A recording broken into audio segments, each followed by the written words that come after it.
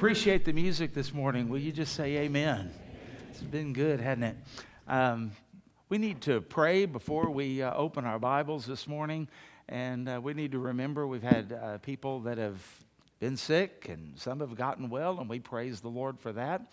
We've got people that are going through times of grief. John Rawson's mother passed away. We need to remember them. We've got people that are home watching us right now that are going through various things, and it's kind of difficult during these times to keep everything connected. So be sure and let us know if you've got something going on or if you've got a surgery or something like that. We want to be involved by praying for you. So will you join me in a word of prayer? Okay?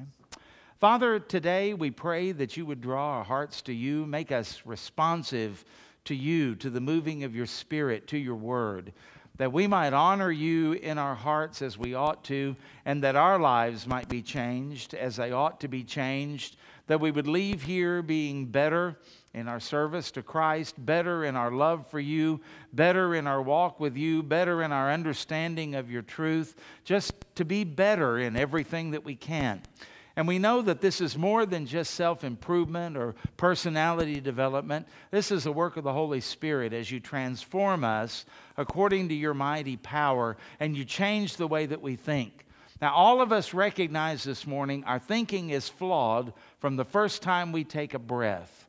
And our thinking continues to be flawed when we go by our own natural thoughts or ideas, or we conform to the world around us. The media will tell us things, some things factual, but much of it trying to philosophize us or to slant things a certain way. Entertainment does the same thing. Music will do the same thing. And Lord, what we need today is to have the proclamation of your word to bring our minds in line with you. How you think, what you have decreed, what you have declared, what you have planned, what you are doing. We don't want to be in opposition. We want to be lined up with your will and with your heart. We also, Lord, as we pray and as we think, we want to be merciful and we want to be compassionate people. And as we see people that are struggling through life, whether they're lost or saved, I pray, Lord, our first thought wouldn't be to judge them or to criticize them for something they could have done better, for that will come back to haunt us as well. May our first consideration be mercy upon them. For you said in your word, blessed are the merciful, for they shall obtain mercy, and that's what we want. May we have compassion to be able to help wherever we can, and may we always be walking by faith and not by sight. So for those among us who are afraid, give them confidence. For those among us who are bewildered, give them clarity. For those among us who are facing life-changing decisions, give them clarity as to the will of God and confidence that you walk with them through that. We pray, Father, for those who are getting ready to face surgeries and things of that nature. We pray that you would heal them and bring them through that. For those who are recovering, thank you that you are healing them and taking care of them. Thank you for people who got good news this week about their health, and bless those who got bad news maybe. And help those who are grieving, and may in all these things, may we see the power, the grace, the mercy, and the love of God. And thank you for Jesus, who brings all of this into perspective. We are eternal beings, and because of Jesus' death, burial, and resurrection, we can spend eternity with you, and we look forward to that. And we pray all of this in Jesus' name. Amen. Thank you. You may be seated. I'm going to invite you to turn to the 7th chapter of the book of Exodus. And you can see on the screen, there's a picture of the Nile River and pyramids and all of that, because the Nile River was extremely important to ancient Egypt. In the times in which Moses was confronting Pharaoh, the Nile was the water source for everything. Egypt doesn't really get rain. It's a desert place. And without the Nile, there wouldn't be anybody there. And so there's a time of judgment that is beginning now. And I want to just challenge you to think about something. Because sometimes people say, do you think God is going to judge America? I think God already has judged America. I think we're just seeing the consequences of that judgment. What do I mean by that? Well, the word judgment just simply means an appraisal. We do that every day. When you go to a grocery store and you're going to buy apples, you don't just buy any apples, you buy the best ones. You buy the right variety. You make a judgment about the apples. Do I want Golden Delicious? Do I want the yellow ones? Do I want the Granny Smith? Or do I want Gala or any of those things? There's all kinds of varieties there, and you make a judgment as to which one you want, which would be the best. And we do that in all kinds of situations. Now, I want you to think about the judgment of God is simply God making an appraisal. And He does that even with nations. Now, nations don't live in eternity, so God judges them now. People are judged in eternity, but God makes a judgment now. And when the Bible talks about the judgment of God, you may not even know what happens. The people in the nation may not even be aware of it happening. Because in Daniel chapter 5, there is a story there about a king holding a banquet. You remember that? And while they are partying, there's a finger that comes and writes on the wall. You've heard of the handwriting on the wall. That's where it comes from. Mene, mene, tekel, upharsin. I didn't know what it meant, and so Daniel interprets it. And one of the things that he says in there, that the handwriting on the wall told the king, you have been weighed in the balances and found wanting. You know what that means? God has already made an appraisal that your kingdom is bad, it is wicked, and then he tells him you're about to be taken over by the Medes and the Persians. The Persian Empire is coming. But that phrase, you have been, not you are being, you have been weighed in the balances and found wanting. You see, God has already judged Egypt. The judgments of God are not the fire and brimstone or the enslavement or anything like that. Those are the consequences of judgment. If you murder someone and you go before trial and you stand before a jury, they find you guilty, the judge pronounces your sentence. The sentence is because of the judgment, because of the appraisal. You are guilty because of the conviction, and then the sentence is the consequence of that. So as we look at Egypt, they've already been judged. Now the consequences began to happen. And the first one we find concerns the Nile River and the river turning to blood. Let's see how that happens. And if you will go on down to verse, let me find it here, 14. So the Lord said to Moses, Pharaoh's heart is hard. That's an understatement. He refuses to let the people go. I'll go to Pharaoh in the morning when he goes out to the water, to the river, and you shall stand by the river's bank to meet him, and the rod which was turned to a serpent you shall take in your hand.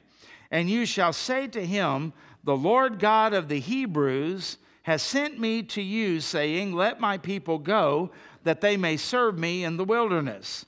But indeed, until now you would not hear. Thus says the Lord. Now here's kind of the key to all of the plagues. By this you shall know that I am the Lord. Behold, I will strike the waters which are in the river with the rod that is in my hand, and they shall be turned to blood. And the fish that are in the river shall die, and the river shall stink, and the Egyptians will loathe to drink the water of the river. Verse 19, then the Lord spoke to Moses, say to Aaron, take your rod and stretch out your hand over the waters of Egypt, over their streams and over their rivers, over their ponds, over their pools of water, that they may become blood. And there shall be blood throughout all the land of Egypt, both in buckets of wood and pitchers of stone. And Moses and Aaron did so, just as the Lord commanded. So he lifted up the rod and struck the waters that were in the river, and in the sight of the Pharaoh and in the sight of his servants. And all the water, in other words, it was public, and all the waters that were in the river were turned to blood. The fish that were in the river died, the river stank, and the Egyptians could not drink the water of the river. So there was blood throughout all the land of Egypt, and then the magicians of Egypt did so with their enchantments, and Pharaoh's heart grew hard, and he did not heed them as the Lord had said. And Pharaoh turned and went to his house. Neither was his heart moved by this. So all the Egyptians dug all around the river for water to drink. They're desperate because they could not drink the water of the river. And 7 days passed after the Lord had struck the river. Interesting story, and kind of a gross story. And you think maybe this might get anyone's attention. And I think it certainly should. Now, whether they understood it or whether they got the meaning of it, that's a different matter. Different matter entirely. And so we look at this and we see as God begins to pour out the consequences of judgment upon the nation of Egypt, maybe there's something we can learn about our own nation and our own society as well.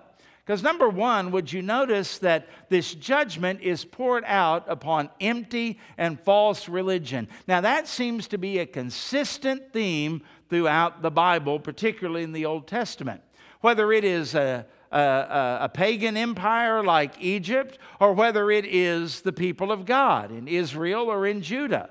What happened? When their worship became empty, meaningless rituals, God poured out the consequences of judgment, didn't he? And now here we find Pharaoh going to the river, and Moses and Aaron are told, meet him at the river. So we know one thing, it was the habit of Pharaoh to go to the river. Why was he going to the river? Probably to bathe. But there is the strong likelihood that there was some religious ritual or ceremony that was attached to this.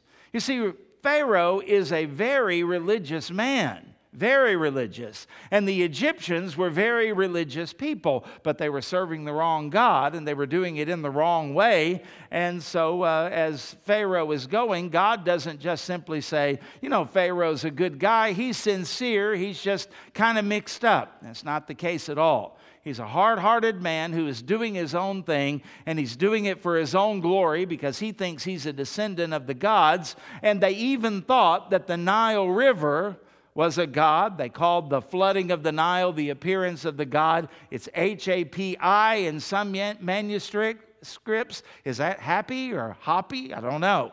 And they would worship him and welcome his appearance, and they would pray to him and look forward to that because the flooding of the Nile was what watered the pastures, and it's also what fertilized the fields, all the silt from the river.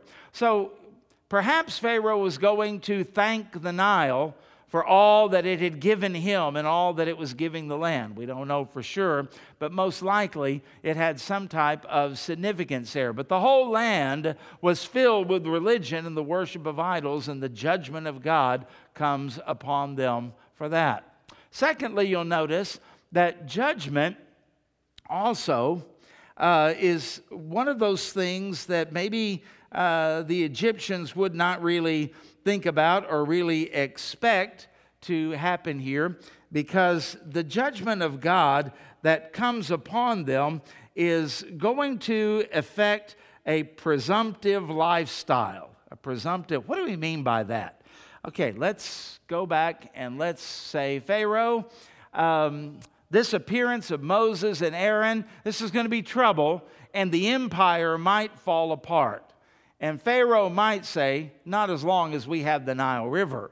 And in their minds, the Nile River was a god. The Nile River had always been there. And think about the Nile being the only source, really, of water in that desert land. They die without it. There are no cattle. There are no crops. No drinking water. Nothing without the Nile.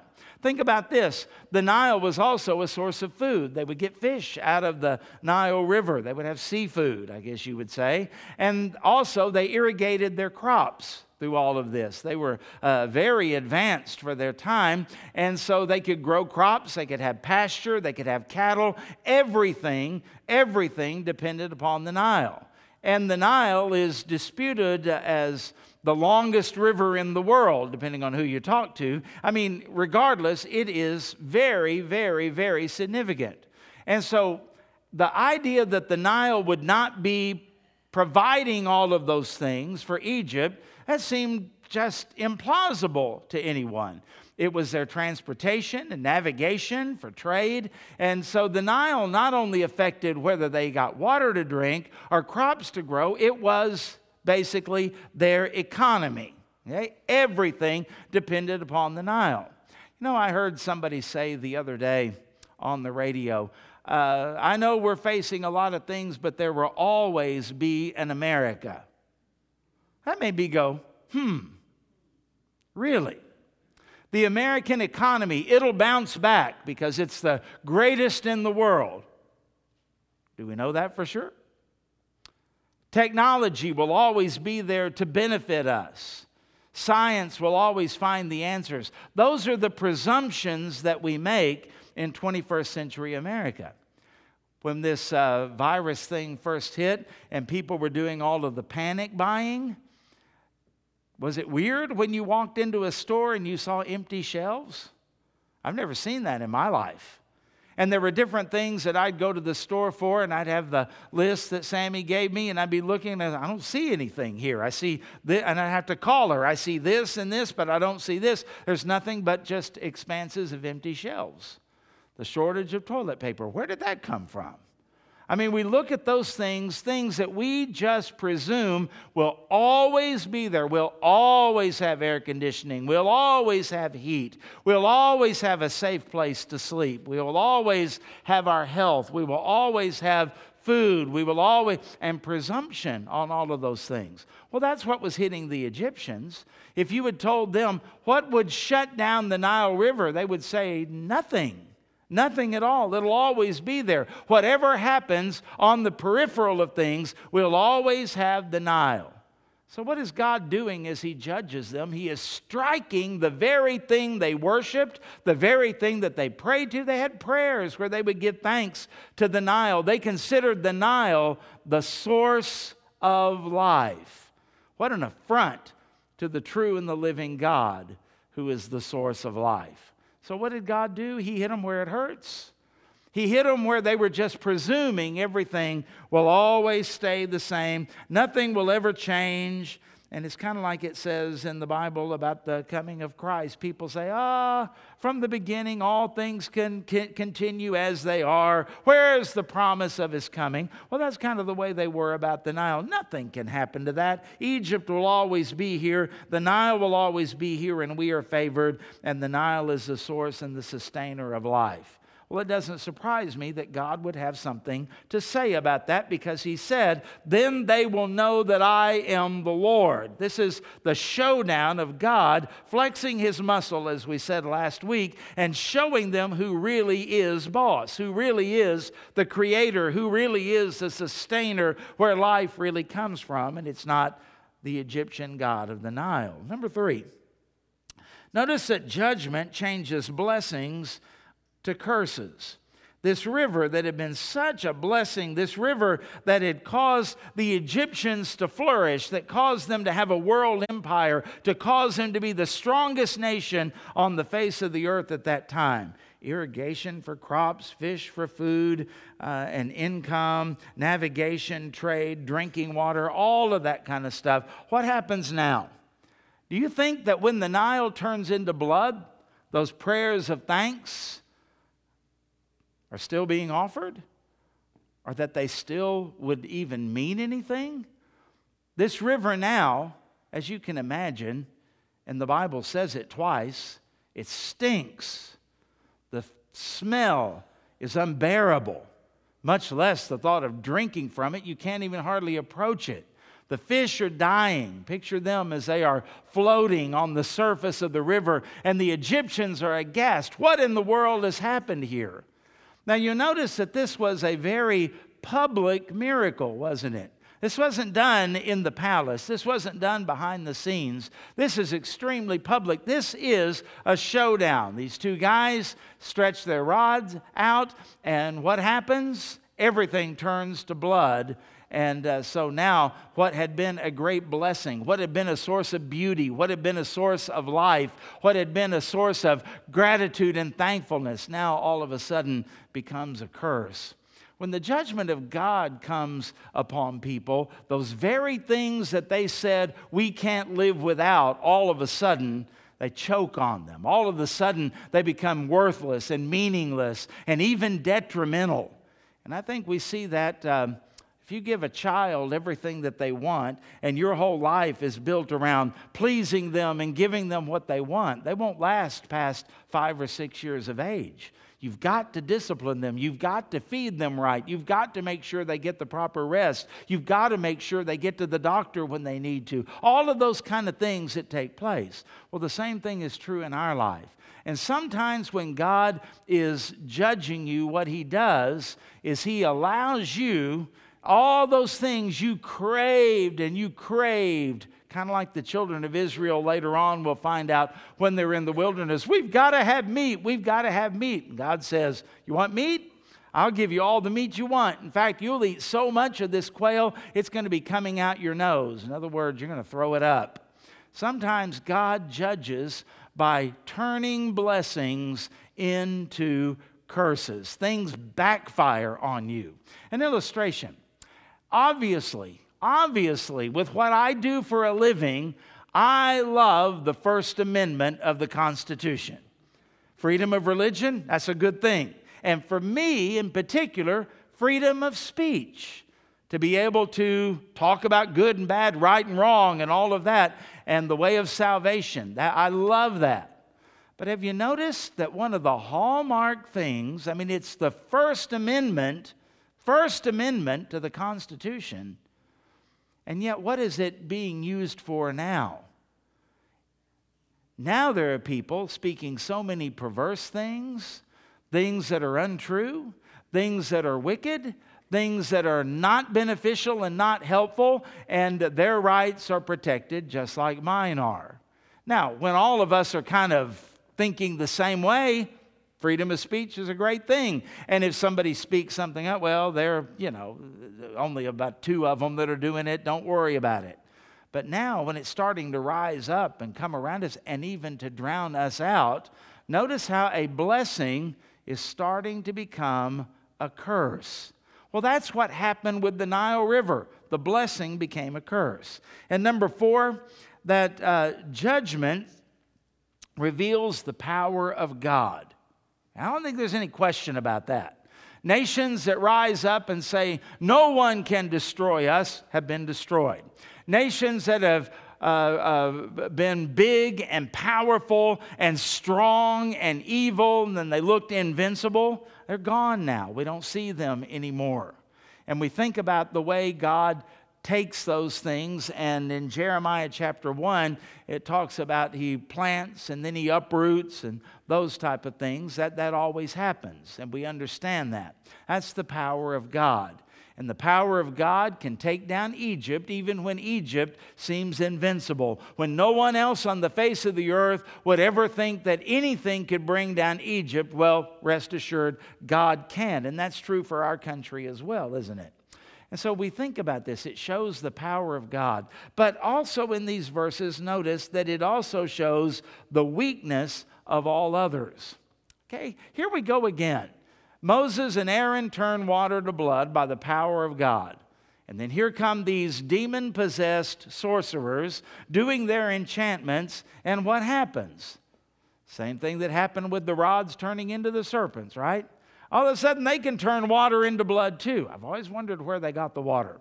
But it happens. It turns water into blood. You say, doesn't that show the power of the enemy? Not really. No, we got to think. Put your thinking cap on. What did they do? They merely imitated what Moses and Aaron did, or what God did through them, right? They couldn't come up with anything on their own. They only imitated. Now, let me ask you to think about something. What is the number one problem in Egypt at this particular time? The water is turned to blood. And what do these sorcerers and magicians do? Okay, listen and think. They just made the problem worse. When all the water is turned to blood, you don't need more blood. If they had any kind of power, what would they have done? They would have reversed it. But they couldn't do it. All they could do is go, look, we can do that, we can do that. And they make the problem worse, and they actually don't fix it. I think when the judgment of God is being exercised on a nation, you start seeing people that, oh, look what I can do, and oh, we are so powerful. And their answers never really help. They make things worse. We look around and we see some of the policies that some of our government officials want to do. Defunding the police.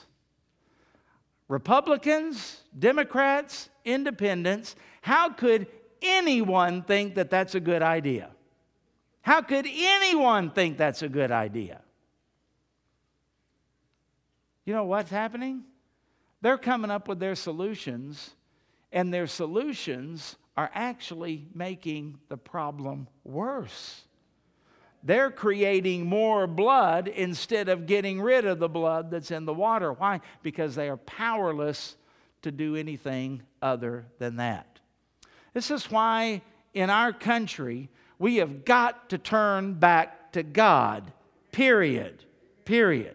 And where is that going to begin? Well, Pharaoh's not going to do it.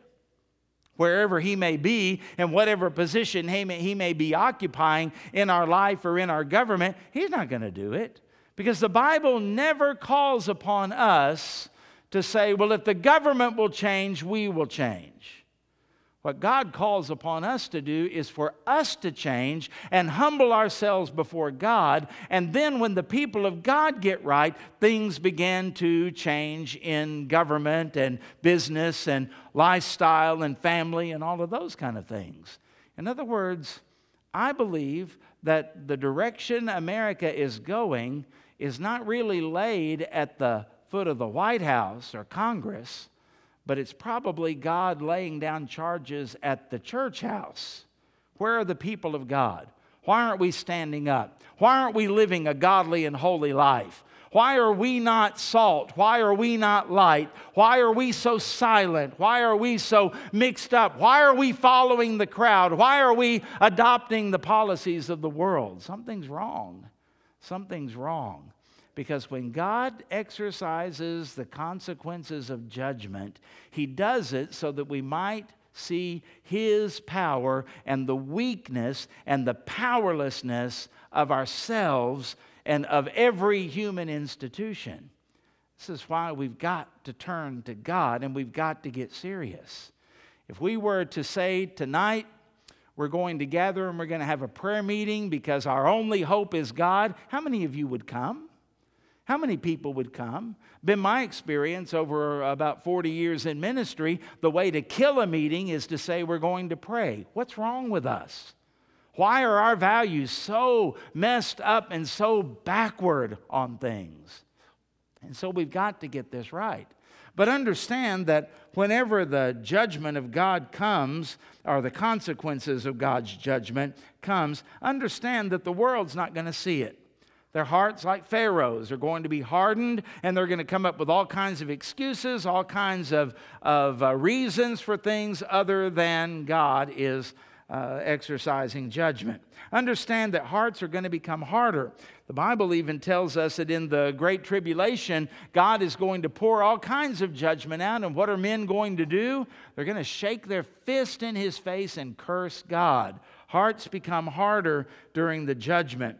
And understand, too, that people's lives are going to get desperate. This is not going to be easy for the Egyptians. This is not going to be easy for the people that are living there who may or may not have had anything to do with Egyptian slavery. But it does affect all of them. The hail and the lice and the flies and the frogs and the death and all of that, it falls upon all of them, doesn't it?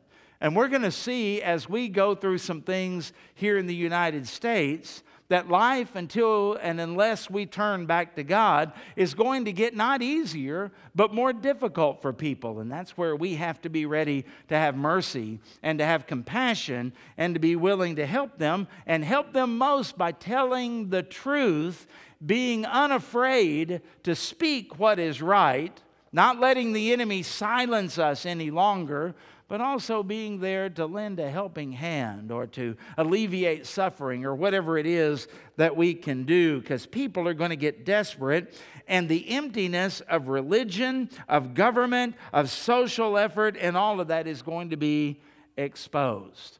Because we're going to find out after a while that when you've got rot in your soul, when you've got a moral decay taking place in a society, painting it's not going to fix it. Just fixing it up and making it look good is not going to fix the problem. It's going to continue to decay. Can I get an amen on that? You ever been to the dentist? What do? My tooth hurts. Oh, well, let's use some whitener on it. No, I need a filling. Do something for the decay that is in the tooth. Well, if we're not careful, what happens is we let everything, we think that if we can spend a few more $1 trillion, it'll fix everything. It won't fix anything. And you can't make people happy by capitulating to them. And you're not going to make people happy by declaring things that were illegal no longer illegal, or by removing law enforcement or any of those things. It's actually going to get worse, not better. And so we look at these kind of things and see some of the same stuff happening, that maybe it'll be a good thing. God exposes the emptiness of just religion and government programs and all of those kind of things to show that we really need to know Him. And that all brings me down to this point. Child of God, believers must be ready. Moses and Aaron, they did all that the Lord told them to do. That's a refreshing thing, isn't it? They did it just as the Lord commanded, the Bible says. And that's the way you and I need to be living our lives. We don't need to panic, and we don't need to change in terms of what the Bible says. We don't need to change in terms of what we understand to be truth. And when we're standing in the truth, just stand in it. Just be a child of God. Just be kind. Be loving. Be merciful. But be truthful as well. And I'm afraid that in this day now, a lot of churches, we're willing to lend a hand, we're willing to help, but we don't really want to say anything because it might offend people. And what we are doing is withholding the very thing that they need. Faith comes by hearing, and hearing of the Word of God, right? Jesus said, "You shall know the truth." That's the Word of God. The truth, and the truth shall make you free. And by the silence of believers, we're actually allowing the world around us to get into deeper and deeper and deeper trouble and bondage. And we sit by with our arms folded and our mouths shut and think, oh, isn't that a terrible thing? And we're really not loving God or loving our neighbor when we are silent about those things. Now, I'm not saying be militant and mean and condemning and all of that.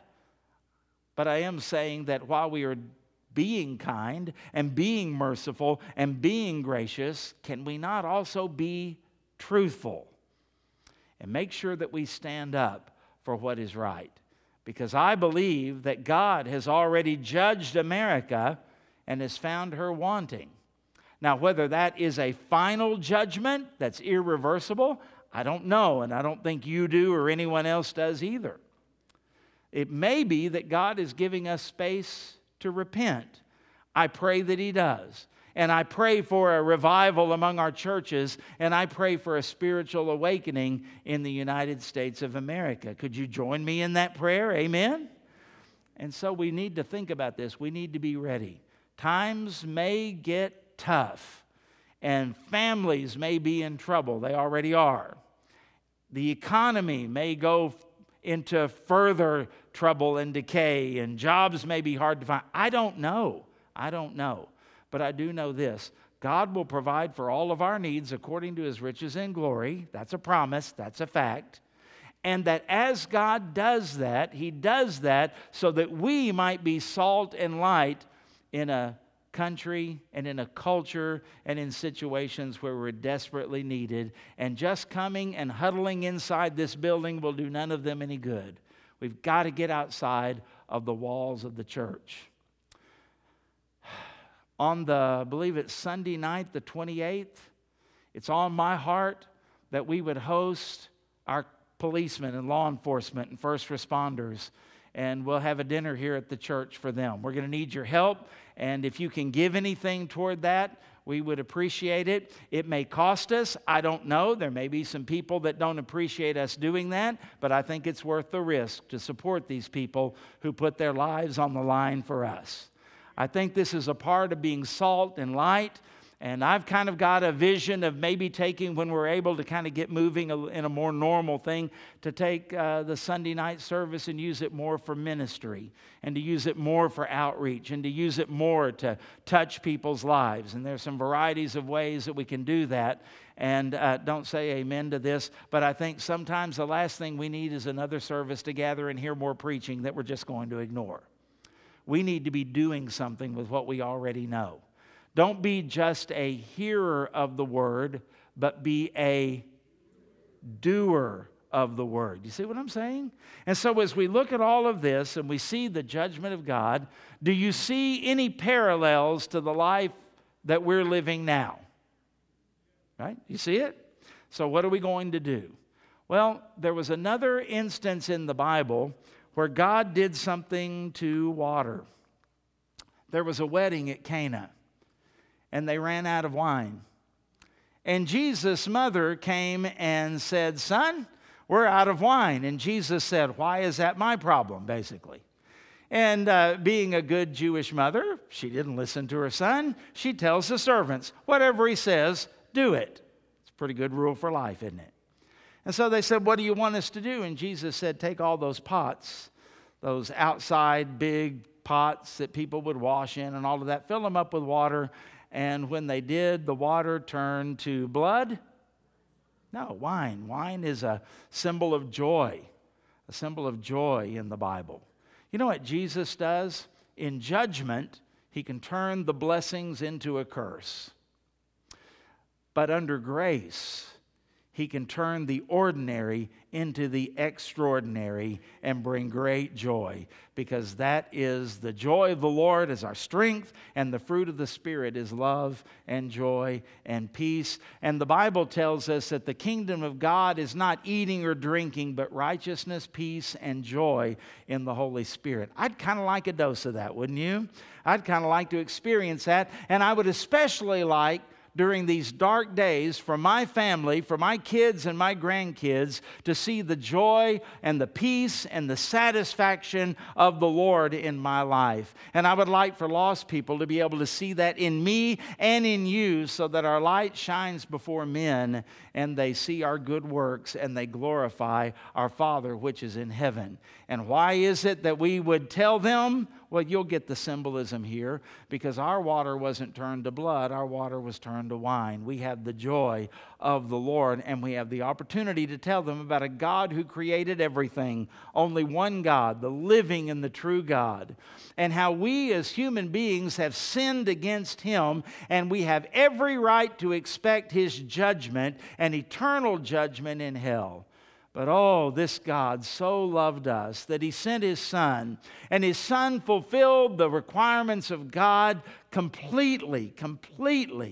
And He was arrested, and He was tried, and He was nailed to a cross. Even though the judge said, "I find no fault in Him," He went along with the crowd. Talk about injustice.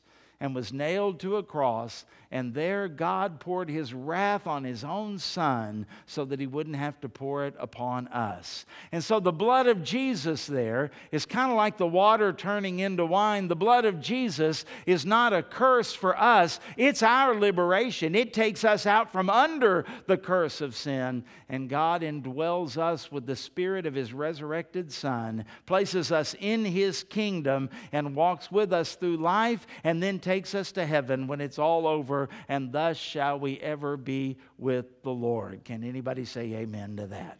And that's the hope that we have. Watching on live stream, did you hear that? Have you trusted and surrendered to Jesus as Lord?